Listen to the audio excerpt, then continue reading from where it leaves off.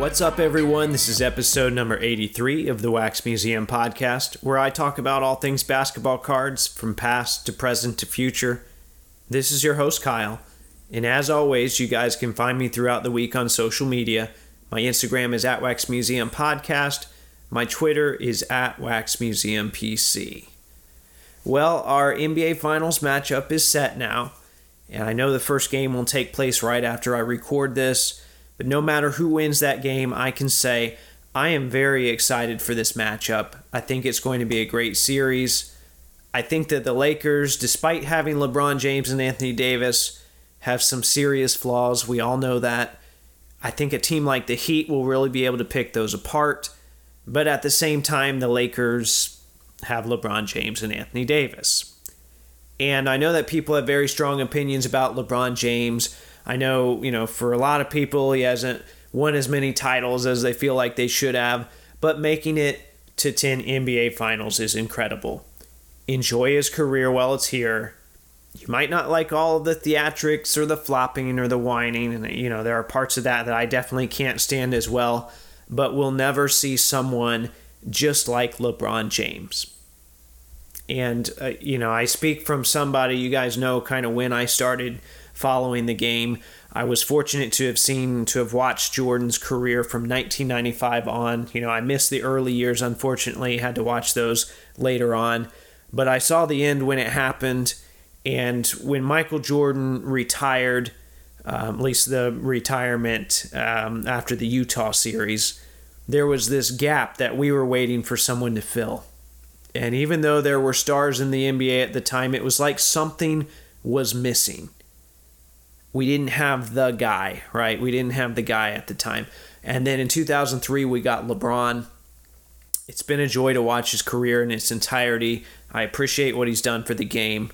And I'm glad we get at least one more finals run out of him. Now, from a card perspective, it'll be interesting to see if he gets this title that everyone's been factoring into his card prices for months now. And we saw the same thing with guys like Giannis and Kawhi. People were already pricing them as if they had won the 2020 title when they hadn't. So then when their teams went down, their markets cooled off a little bit. I think LeBron can sustain that loss a little bit better, seeing as he's got 3 titles already. We kind of know, what his legacy is to this point. There probably still would be some cooling, but it's a little bit different situation for LeBron. But either way, I'm curious to see what's going to happen. I'm also curious to see how much a guy like Jimmy Butler will benefit from this deep playoff run. Some of you might remember episode 72 where I talked about a fellow collector's approach to buying and investing before the playoffs. He constructed a matrix that considered Vegas odds and population reports, and he had 5 cards that he was really big on. Well, one of those was Jimmy Butler's 2012 Prism rookie. So once the finals are over, I plan to have Tom on the show. I want to get his follow-up thoughts on his little project that I talked about. I really like the way that he thinks, and I'm curious to see if he would tweak this approach going forward. All right. Well, before I move into today's main segment, I want to take a moment to tell you a little about Fanatics. As you guys know, there are costs that go into running a podcast, so I've signed up for their affiliates program. And several of you have already purchased items using my link. Thank you. That means a lot. I'm still wearing my Pacers mask to work. No shame in that, even though they're not in the playoffs anymore. Whatever NBA gear you're looking for, there's a good chance that Fanatics has it. So if you'd like to help support the show in this way, go to www.tinyurl.com/WMPod and click the Fanatics logo at the top. Shop as planned, and the Wax Museum podcast gets a small commission in the process. It's a win-win. Once again, that's www.tinyurl.com/WMPod. Okay, so last week I talked a little about sending some 1961 cards in the mail to get signed, and Bob Slick Leonard was one of the first to get back to me. I've since received all of them back, and if you missed it, I posted pictures of those on my social media. I also mentioned that I was working on an interview with Slick Leonard, but I didn't want to count my chickens before they hatched. Well, as you can see by the title, it happened. And before I play this for you, I want to take a few moments to recap his career and give everyone a little bit of context. Slick is 88 years old, and he's been involved with basketball at a high level for more than 70 years. So quite frankly, he's seen it all. So he started playing high school ball in Indiana and ended up going to Indiana University after that. So he's born in Indiana, stayed in Indiana. You'll see later that he came back to Indiana. In 1953, he hit the game-winning free throws as Indiana won the NCAA title that year.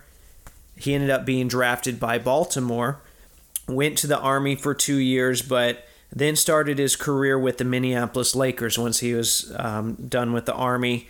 He also played a year for the Lakers after they moved to Los Angeles. He even had one season at the end of his playing career where he was a player coach. After his NBA career, he took a 5-year hiatus from coaching and he even took a job with a company called Herff Jones where he sold class rings. Well, then in the late 1960s, the ABA came along. You know, the ABA, for those of you that don't know, was a competing league with the NBA. You know, for a long time they were considered to be, or a lot of people called them, an inferior league. Well, at this point they were just getting started. So he didn't want any major involvement with them because it didn't seem like a league that would last. Well, the Pacers, they struggled at first, and in their second season they started off 2-7, and they sought Leonard's services again. And this time he agreed to coach the team. Now, the ABA lasted 9 seasons, and Leonard was there with the Pacers for 8 of them. And they made the finals 5 times in those 8 years, and they won titles in 1970, 1972, and 1973. Along the way, Leonard was a bit of a spirited individual during his coaching days. There are plenty of stories out there. He chased a player with a hockey stick. He threw a ball rack at a referee. He kicked a ball into the stands in Utah. He confronted a timekeeper. He physically threatened to fight a Spurs coach. And as you'll hear later, he had an incident with Red Auerbach. But at the same time, this intensity often channeled into compassion for those that he worked with and those that he coached. And his players loved him like they were family. Well, in 1977, the Pacers had already merged into the NBA, and Indianapolis was on the brink of losing the team. Just the money wasn't there. And Slick and his wife Nancy organized a telethon that ultimately saved the team. So imagine something like that happening in 2020. So you can see, this guy saved the franchise in Indiana. He's a real big deal. So he stuck around a few more years, and his last year coaching the Pacers was in 1980. 5 years later, he joined the team as a color commentator. He started with TV. He switched to radio. And I actually listened to quite a few Pacers games growing up, so that was my introduction to Slick Leonard. I didn't know him as Coach Leonard for the longest time. He was just the color commentary guy on the radio that we all loved. So anyway, he was there, in the 90s. He was there for Jordan. He was there when the Pacers saw Shaq and Kobe in the finals. He was there at the Palace for the infamous brawl. He's seen it all.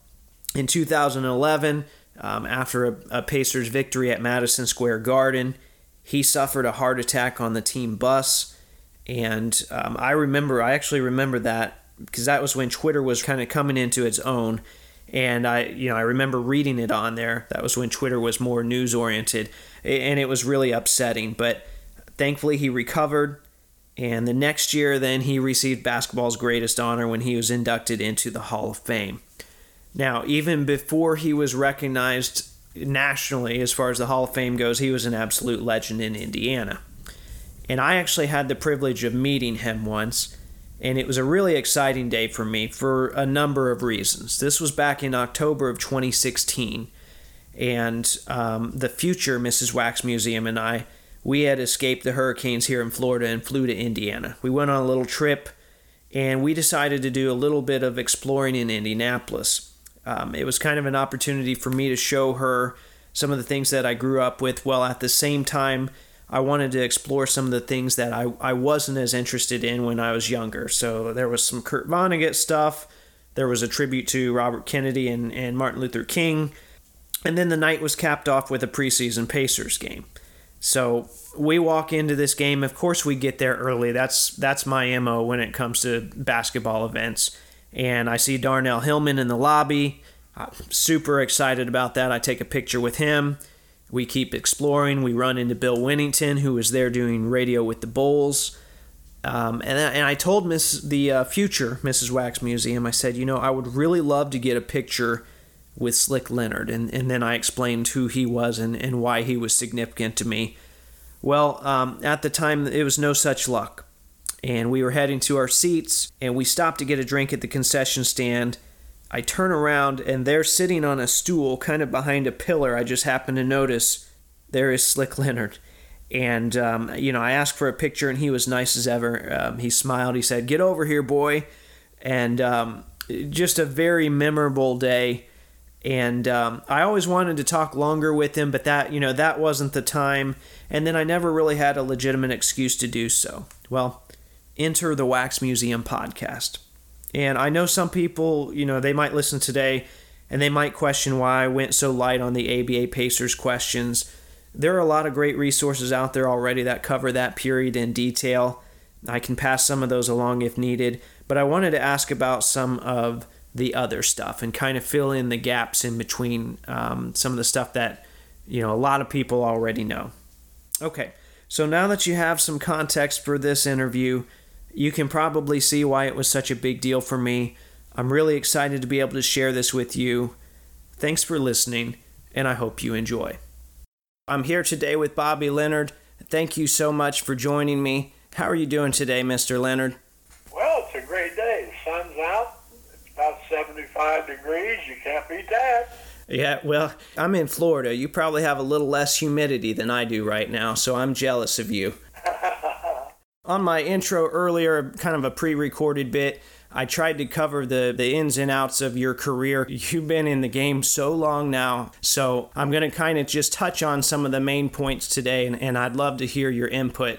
Even though I'm a big Hoosiers fan, I focus mainly on professional basketball, so it hurts me to skip over all the Hoosiers stuff, but we're going to go ahead and start with your rookie year, which from what I have seen is 1956. Is that correct? That's right. It was a pretty interesting situation because I think Mikan had come back to play for a little bit, and then he finished his career right before you started. So the team was under 500, but still made the playoffs. It looks like they might have been in a transition period, though. Could you describe for me the kind of the mentality around that Minneapolis organization? Well, at that particular time, Al, and you mentioned George Mikan, wonderful guy, great player. As a matter of fact, he was the first big man that absolutely dominated the game. But he had retired by the time I got out of the Army. I was in the Army 2 years, and Baltimore, I was the 9th pick in the draft. And Baltimore, while I was in the Army, they folded, and so Minneapolis picked up my contract.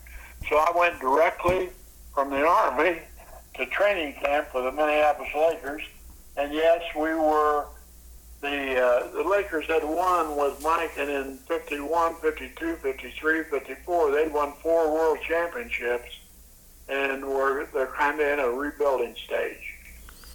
So did you ever get a chance to see Mikan play, or were you kind of just in different parts of the country? Oh, no, I saw George play. As a matter of fact, I'll tell a quick story.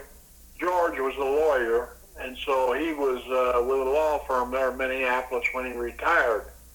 But our coach, Johnny Kundla, had a medical problem, and he had to take a year off. So George came on, George says, "I'll take over for a year."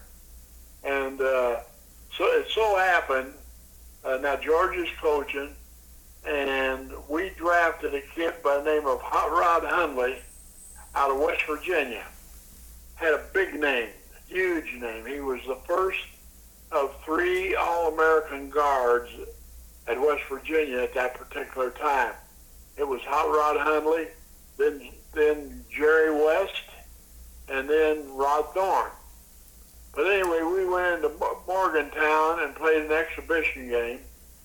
And after the game, we had one more exhibition game about in a town. I can't remember what town that was. We had to go up through the mountains in West Virginia. Huh. And George and I, everybody went to sleep except George and I. We're sitting up in the front seat in that bus playing Hollywood Gin. And we're cruising along, and right on the side of the road it said truck stop 5 miles. Well, those truck stops up in the mountains are few and far between, so it's huge truck stops. And George says to me, he said, Bobby, he said, you think we ought to stop in there and let the guys get a cup of coffee and a sandwich? And I said, yeah, that's a good idea. So, boom, we pull into the truck stop, and the bus driver, when he turned off the engines, he turned on all the lights, and all the guys that were sleeping, they woke up. And about that time, I blitzed George all the way across the board in that Hollywood Gin game. And I never will forget, this is his words. He said, how about buying me a cup of coffee? You're too slick for me. And all those guys heard him say slick, and I'll be daggone if they didn't start calling me that. I'm 32 years old, and like I said, I've always known you as Slick. I've read a lot about you, seen a lot about you. I'd never heard the story about how you got that name. So that's awesome. Yeah, now we know. So you've seen every NBA superstar then ever, because if you saw Mike, and you've seen everybody. I've seen one way or another, either playing or coaching or broadcasting. I've seen every player that's come down the pike in the last 60-some. Well, you know, the NBA started in 1946. Mm-hmm. And there were some name players in that period prior to Mikan coming in, that 4 or 5 year period. But once Mikan came in, I pretty well know all the players from then until now. So correct me if I'm wrong. I think one of those guys ended up being your coach shortly after. Was Jim Pollard your coach? Yep, Jim Pollard coached me. Later on, in an expansion draft, I went from the Los Angeles Lakers to Chicago, and that's where Jim Pollard took over as coach. And so I played a year, I think, for Jim. Okay, so let's talk about one more thing I want to talk about with that Lakers team, because you'd only been in the league for a few years. 1960 rolls around. You're part of a pretty big moment in Lakers history that I would say a lot of people don't know about still, and that was when the team plane was flying from St. Louis to Minneapolis, and there was a snowstorm, and there were electrical problems, and you made an emergency landing in a cornfield in Iowa. So I believe, you were there, among other people, Elgin Baylor. You mentioned Hot Rod Hundley. When all of this was going down, did you guys know they were about to make an emergency landing, or kind of what was going on the player side of things? Well, we're, all the electrical equipment went out on the takeoff from St. Louis. We're in a DC-3, thank goodness. And we had about 20 people on board, 20 to 20, somewhere between 20 and 25. And we're sitting there, and I was sitting next to Tommy Hawkins, who played at Notre Dame. And Tommy and I were sitting there, and it started getting real cold in the plane. So we held up to the front there. We were only sitting a couple seats back from where the pilots were, and they had the pilot door open. We said, turn on the heat. And they said, there is no heat. So up over top in those old DC-3s that were very, very popular, Kyle, in World War II. The DC-3 was a lifesaver. But anyway, we put a blanket over us, and we start to trip. Well, ordinarily, in a DC-3, the flight from St. Louis to Minneapolis is about an hour and 10, 12, 15 minutes. We were in the air for 5 hours and a half. Oh, man. We got caught in a big snowstorm. The pilots, as a matter of fact, one of the pilots had to stick his head out the window, the co-pilot, to scrape the ice off the windows. And he got frostbite from that. But we're flying around up there. We are lost. We're lost in a snowstorm. And all of a sudden you hear the pilot say, we're going to have to find something. We're going to have to find something because we're running out of gas. And so they're flying and flying and flying. And all of a sudden, daggone it, the moon comes out. The snow stops, and the moon comes out up there. And it was just the weirdest feeling. But about that time, or just a little bit later than when the moon came out and the snow stopped, they saw a town. And that town was Carroll, Iowa. And by then it was about 2 o'clock in the morning, and we started buzzing around that town because they were going to have to land someplace because we're out of gas. So they were flying about 200 feet. All of a sudden, you look down there, because it was light out now. You look down there, and all the lights in town started coming on. And then you saw the red lights, which, was the one fire truck they had in town, and any red light they had. And Carroll, Iowa came on, and the town lit up. The people knew that we were flying so low that they knew something was up there. All of a sudden, the pilots, I heard them say, there's a cornfield down there. And the snow had drifted. See, that you couldn't read the terrain. The snow had drifted so high that it was hard to tell, although the shucks were still up. But see, the snow had drifted in that cornfield up to chest high. Wow. So they said, we're going to have to put it down. So there were high tension wires. So we went around, those water towers they have in small towns. Uh-huh. Carroll, Iowa on it. And we started going around and around and around. And all of a sudden, they said, well, let's take a chance. And here they go into that cornfield. And I'm going to tell you, though they ripped through that cornfield, the shucks, it was really, but the amazing part of it was, had we gone another 40 yards, the plane just tumped up on end. Had we gone another 40 yards, there was a deep ravine. And had that happened, you know what the story would have been.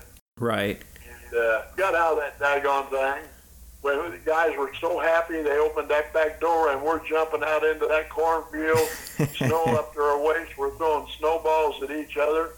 Those cars were parked on the highway about 2 blocks from where the plane was, and we waded through there. And I rode into town in a hearse.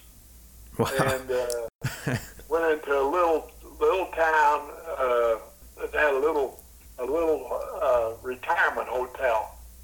And we get out and we go into the lobby of that little retirement hotel, and here's all these old folks in there with their nightgowns on, and they wanted to see what the heck was going on.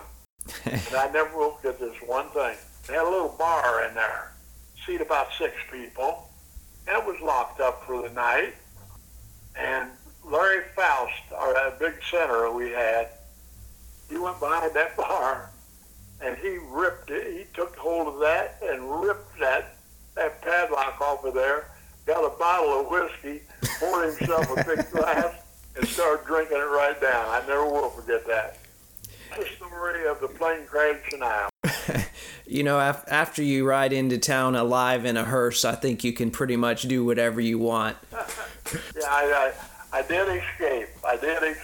And there were a lot of guys, guys are scared to death, there's no question about it.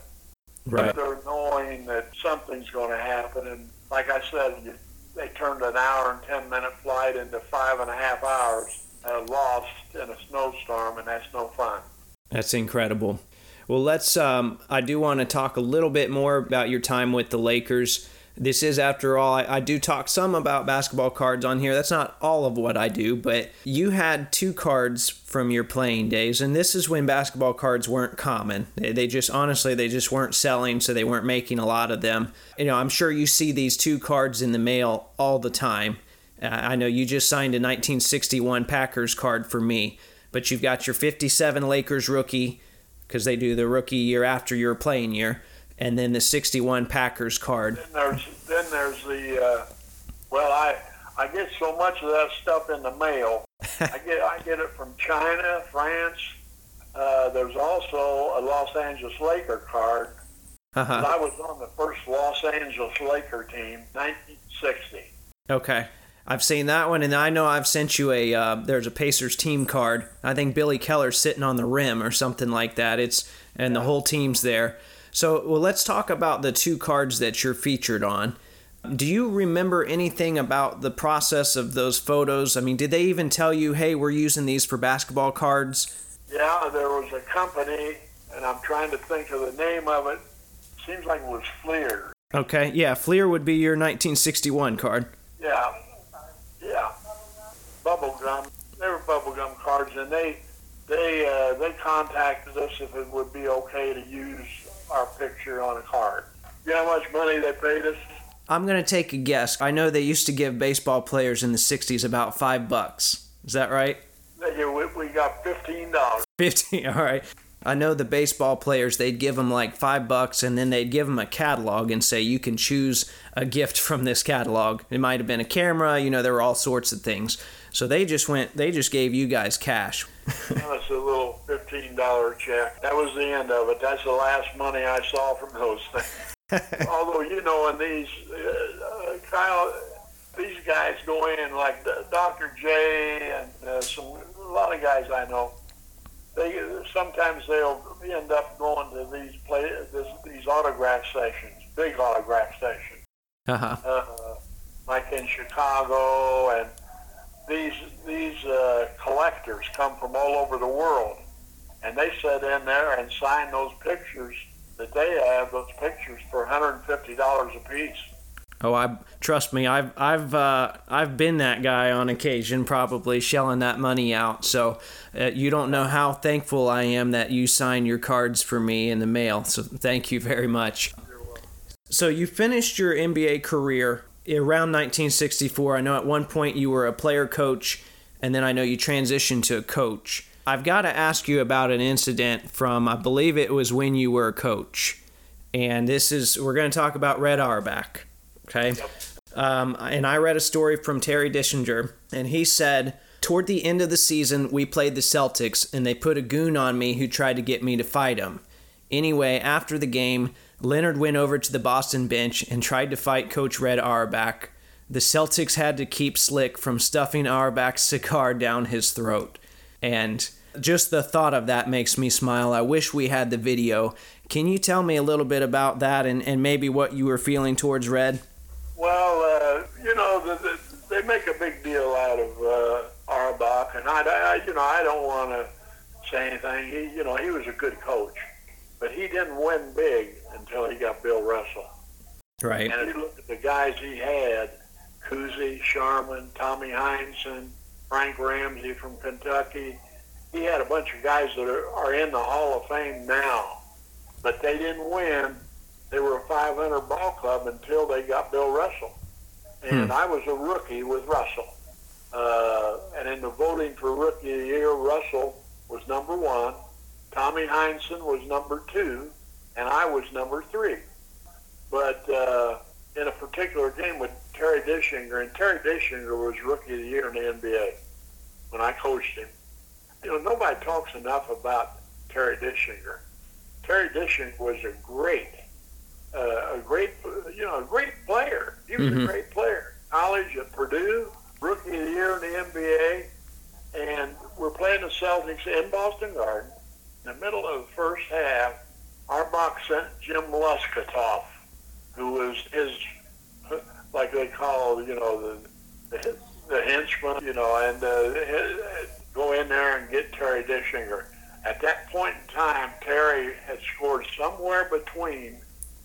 In the middle of the first half, he scored somewhere between 15 and 20 points against the Celts. Well, Terry's going down the floor, and Lesketov coming in behind him, doubles up his fist, and hits Terry right in the back of the head with his fist. Huh. And the minute that happened, now I've got a dear friend with the Celtics that was with the Celtics then, that I met in the Army. He was on the Boston bench, but later became a great starter and a great player. But anyway, I went down to the Boston bench. I went right to Auerbach. I grabbed him by the front of his shirt, and I said, "You get Lesketov off of Terry Dischinger, or I said, I'm going to take you down right now." Later, I found out my buddy that I'm going to talk about here that was a great Celtic was Sam Jones. Oh, wow. And Sam and I were buddies in the Army, and as a matter of fact, I just talked to him last week. He lives down in St. Augustine, Florida. He and I have played golf together since then. We're both in our late 80s. But Sam, what a great talent he was. And I tried to get him with the Lakers when we were still in the Army. After they had picked up my contract, I said, "Take a look at this guy, Sam Jones." Well, they hesitated too long, and Boston picked him up, and you know the rest of the story. Yeah, it'd be hard to imagine now Sam Jones wearing the gold and purple. Yeah. You know, we've known him as a Celtic for all this time. When I did that, they told me later that Sam Jones was sitting there laughing because he knew me before that. He knew the kind of guy I was. Right. Well, and I know Auerbach has said some things about the ABA as well, which I don't, I didn't approve of everything he had to say about the ABA, and I know he was hesitant to bring in the 3-point shot, and there's all sorts of stories out there. I was there. I put on the presentation. Nancy and I were on the board of governors for the Indiana Pacers then, and we were there when some owner of the San Antonio Spurs in a meeting says, "Hey, Slick, why don't you make a presentation on this 3-point shot?" And we only had one guy that was against it out of all those owners, and that was Auerbach. Yeah, he didn't have much of a problem with it later on when he was able to kind of finagle things to get Larry Bird, right? You got Larry Bird, Danny Ainge. He went after 3-point shooters like you can't believe. He would sure hate to see things today then. So now, I mentioned that he had made some comments about how it was an inferior league. Well, I know that your champion Pacers, ABA champion Pacers, they at one point did an exhibition. I think it was correct me if I'm wrong, I think it was at the Indiana State Fairgrounds against the New York Knicks. Is that correct? You're exactly right. So why did the NBA even let that happen? That's what I'm wondering. Well, I think they did it in a way, the way the feeling was in those days. We had just won the ABA championship. We beat Kentucky in 7 games. They beat the Los Angeles Lakers in 7 games at the Garden. The thing is, when you look at the ball club, let's look at the Pacers and the Kentucky Colonels. Mm-hmm. Today, in the Hall of Fame at Springfield, that Kentucky team had Artis Gilmore, mm-hmm. Dan Issel, and Louis Dampier. They're mm-hmm. all in the Hall of Fame. Right. Off of our ball club, we had Roger Brown, Mel Daniels, George McGinnis, and a guy I drafted when I was still coaching in Baltimore, Gus Johnson. So we had 4 Hall of Famers. Kentucky had 3. So they thought they were going to embarrass us.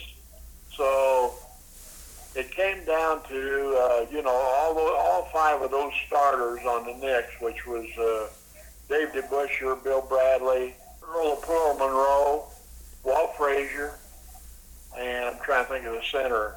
Played that 7th game against the Lakers. He was supposedly hurt. But all 5 of those guys are in the Hall of Fame. So anyway, they come into Indianapolis. Bill Bradley gets up at a luncheon and looked down his nose at the boys from the cornfields. And that night, Roger Brown said, "Slick, let me have him."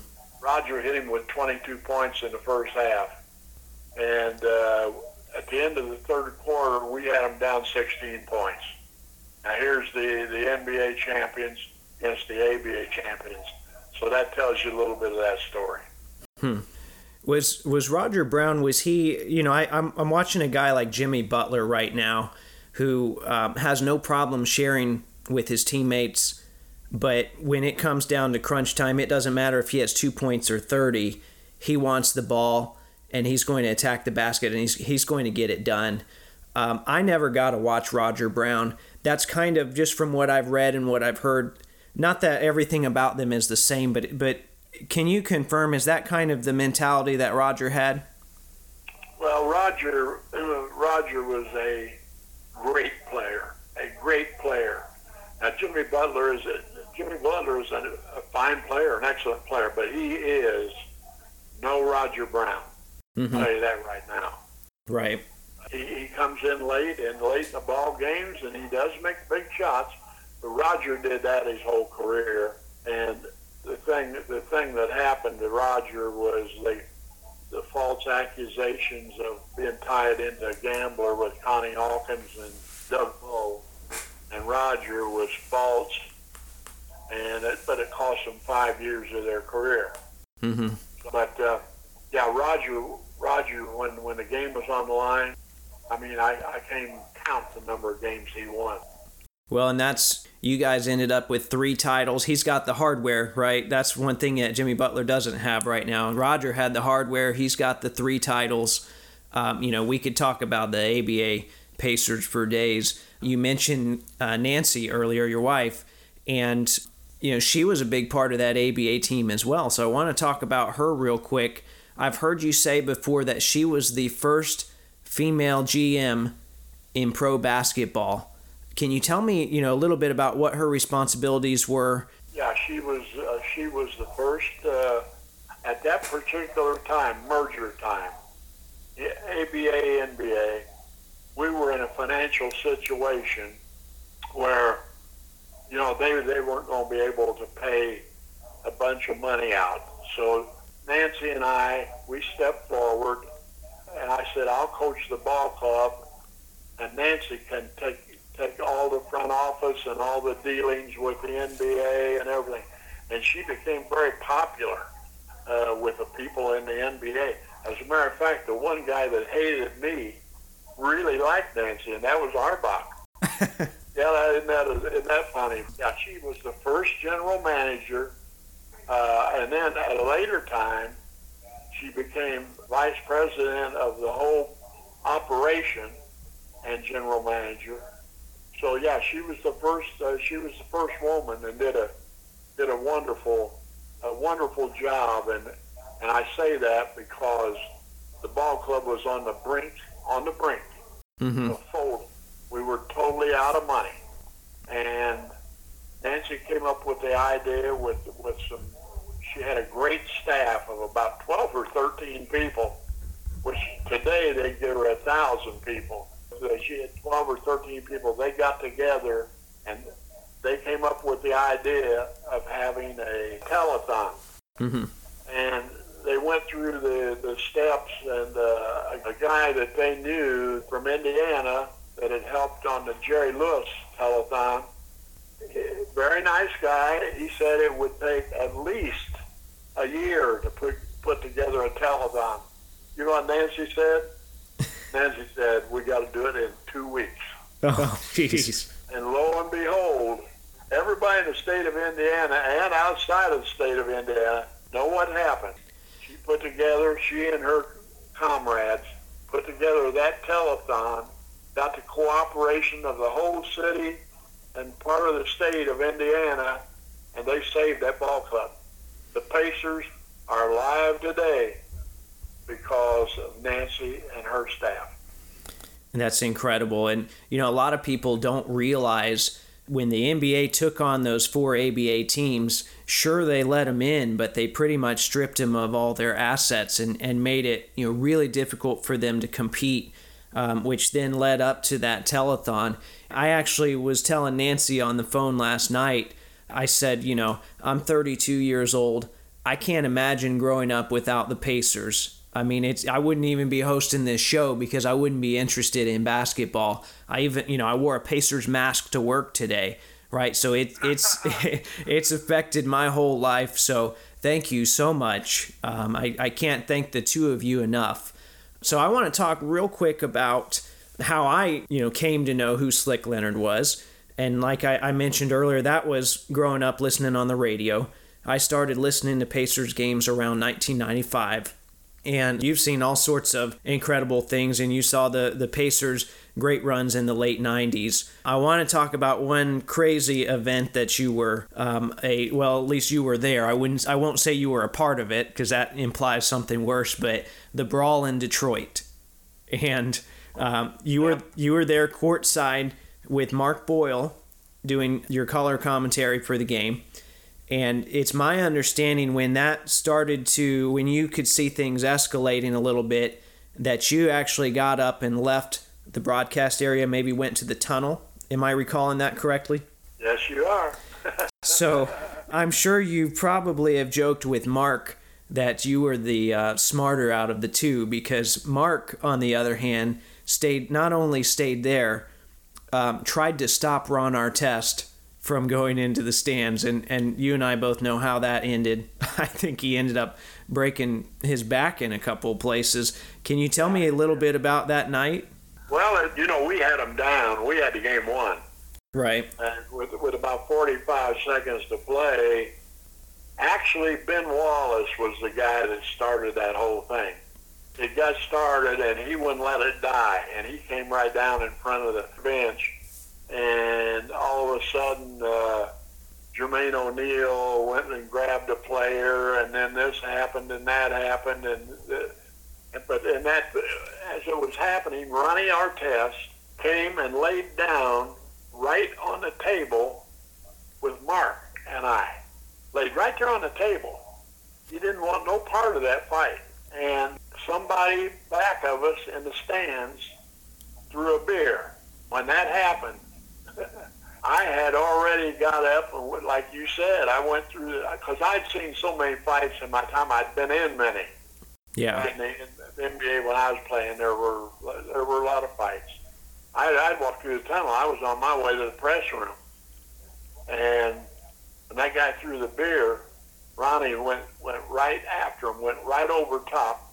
Mark stood up, and boy, he blasted right through Mark and knocked Mark down and hurt his back and went into the stands. And I had seen, in my time, I had seen fights worse than that. It went down. It cost us, you probably know more what it cost us than I do right now. I can't think of it. But we had them beat, and we gave the game back. We got away with a win, but... Right. Well, yeah, it cost him a lot of other wins in the long run, though. It cost us, let's put it that way. So you said you had gone to the tunnel, or you were going to the press room. At what point did you realize what was happening out there after the fact? Did somebody tell you? Was there TV monitors? I turned around. I started through the tunnel, and I turned around and looked, and I saw a bunch of guys grabbing each other and this and that and the other thing. And I went on in, and there it was on television. And I watched it. Wow. That's wild. Well, I got one more question for you, and I really appreciate your time today. We mentioned earlier, you've seen every NBA and ABA superstar in some capacity, whether you were playing alongside them, coaching them, broadcasting, watching after the fact. Let's throw stats aside for just a moment, and let's say you're coaching again. You're Coach Leonard. Let's say if you could pick one player to be on your team and be your star from all of basketball history, who are you taking? Well, I've been asked the question about the greatest player of all time. And my answer is pretty simple. If you're going to win, in other words, if you're going to win an NBA championship, you got to have a lot of balance on a ball club. So I said, I'll tell you what, I'll pick out 6 guards, 6 forwards, and 4 or 5 centers, and I'll put a team together, and you pick out your 6 guards and 6 forwards, and you put a team together, and we'll see who is the best. Right. I saw the first game that was played between Bill Russell and Wilt Chamberlain. Back in the old days, we had doubleheader night at Madison Square Garden in New York. It was on a Tuesday.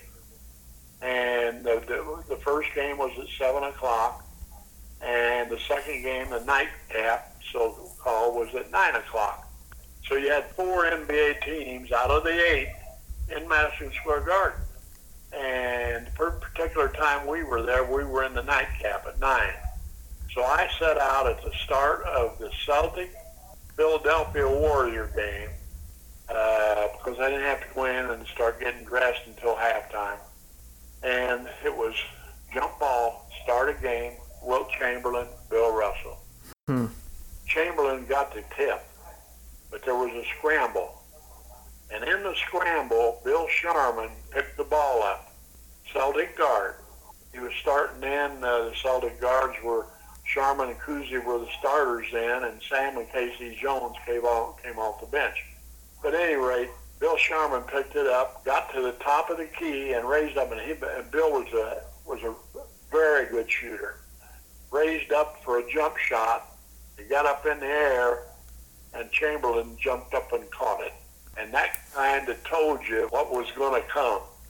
But in that game, in the first meeting, Wilt Chamberlain scored 55 points against Russia. That's the story on that one. That tells me about all I need to know right there. You know, you and I can say, Phil, we can talk about it. We can go back into to great players all the way through. You're going to end up with Michael Jordan. You know, you're going to end up with Chamberlain. You're going to end up with Hakeem Olajuwon was a great one. You know, you can go right down the name. There's so many of them. Pistol Pete. So you and I picked six guards, 6 forwards, and 5 centers. You put together your team, and I put together my team. It'd be a heck of a ball game, I'll guarantee you. And it's so hard to compare eras, you know, with all the rule changes and everything. But for a guy like me, you know, I didn't see a lot of these players. So it always makes me wonder. I can't pick it out. And I'd like to see the person that can.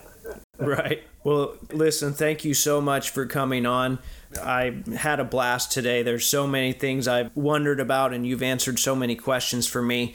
Thank you so much. I appreciate it. I wish you and Nancy the best. And, you know, thank you not only for today, but also everything that you've done in the past for the organization. Okay, buddy. It's great. Very, very great talking to you. You take care of yourself. All right, I want to extend a giant thank you once again to Slick Leonard for coming on the show. I hope you guys enjoyed that one. Felt like it was a nice little change from the norm. If you like that, let me know on social media. My Instagram is @WaxMuseumPodcast. Yes, I'm still in Instagram jail. Or you can find me on Twitter, where I'm not in jail, which is @WaxMuseumPC. In the meantime, if you like the content I'm providing, please subscribe, rate, and review on iTunes, Spotify, or Google Play. Hit up the Podbean site for a link to the merch store. Tag Taco Bell and let them know they can pay me in burritos. Shop through my Fanatics link and I'll get a small cut. And until next time, this is the Wax Museum Podcast.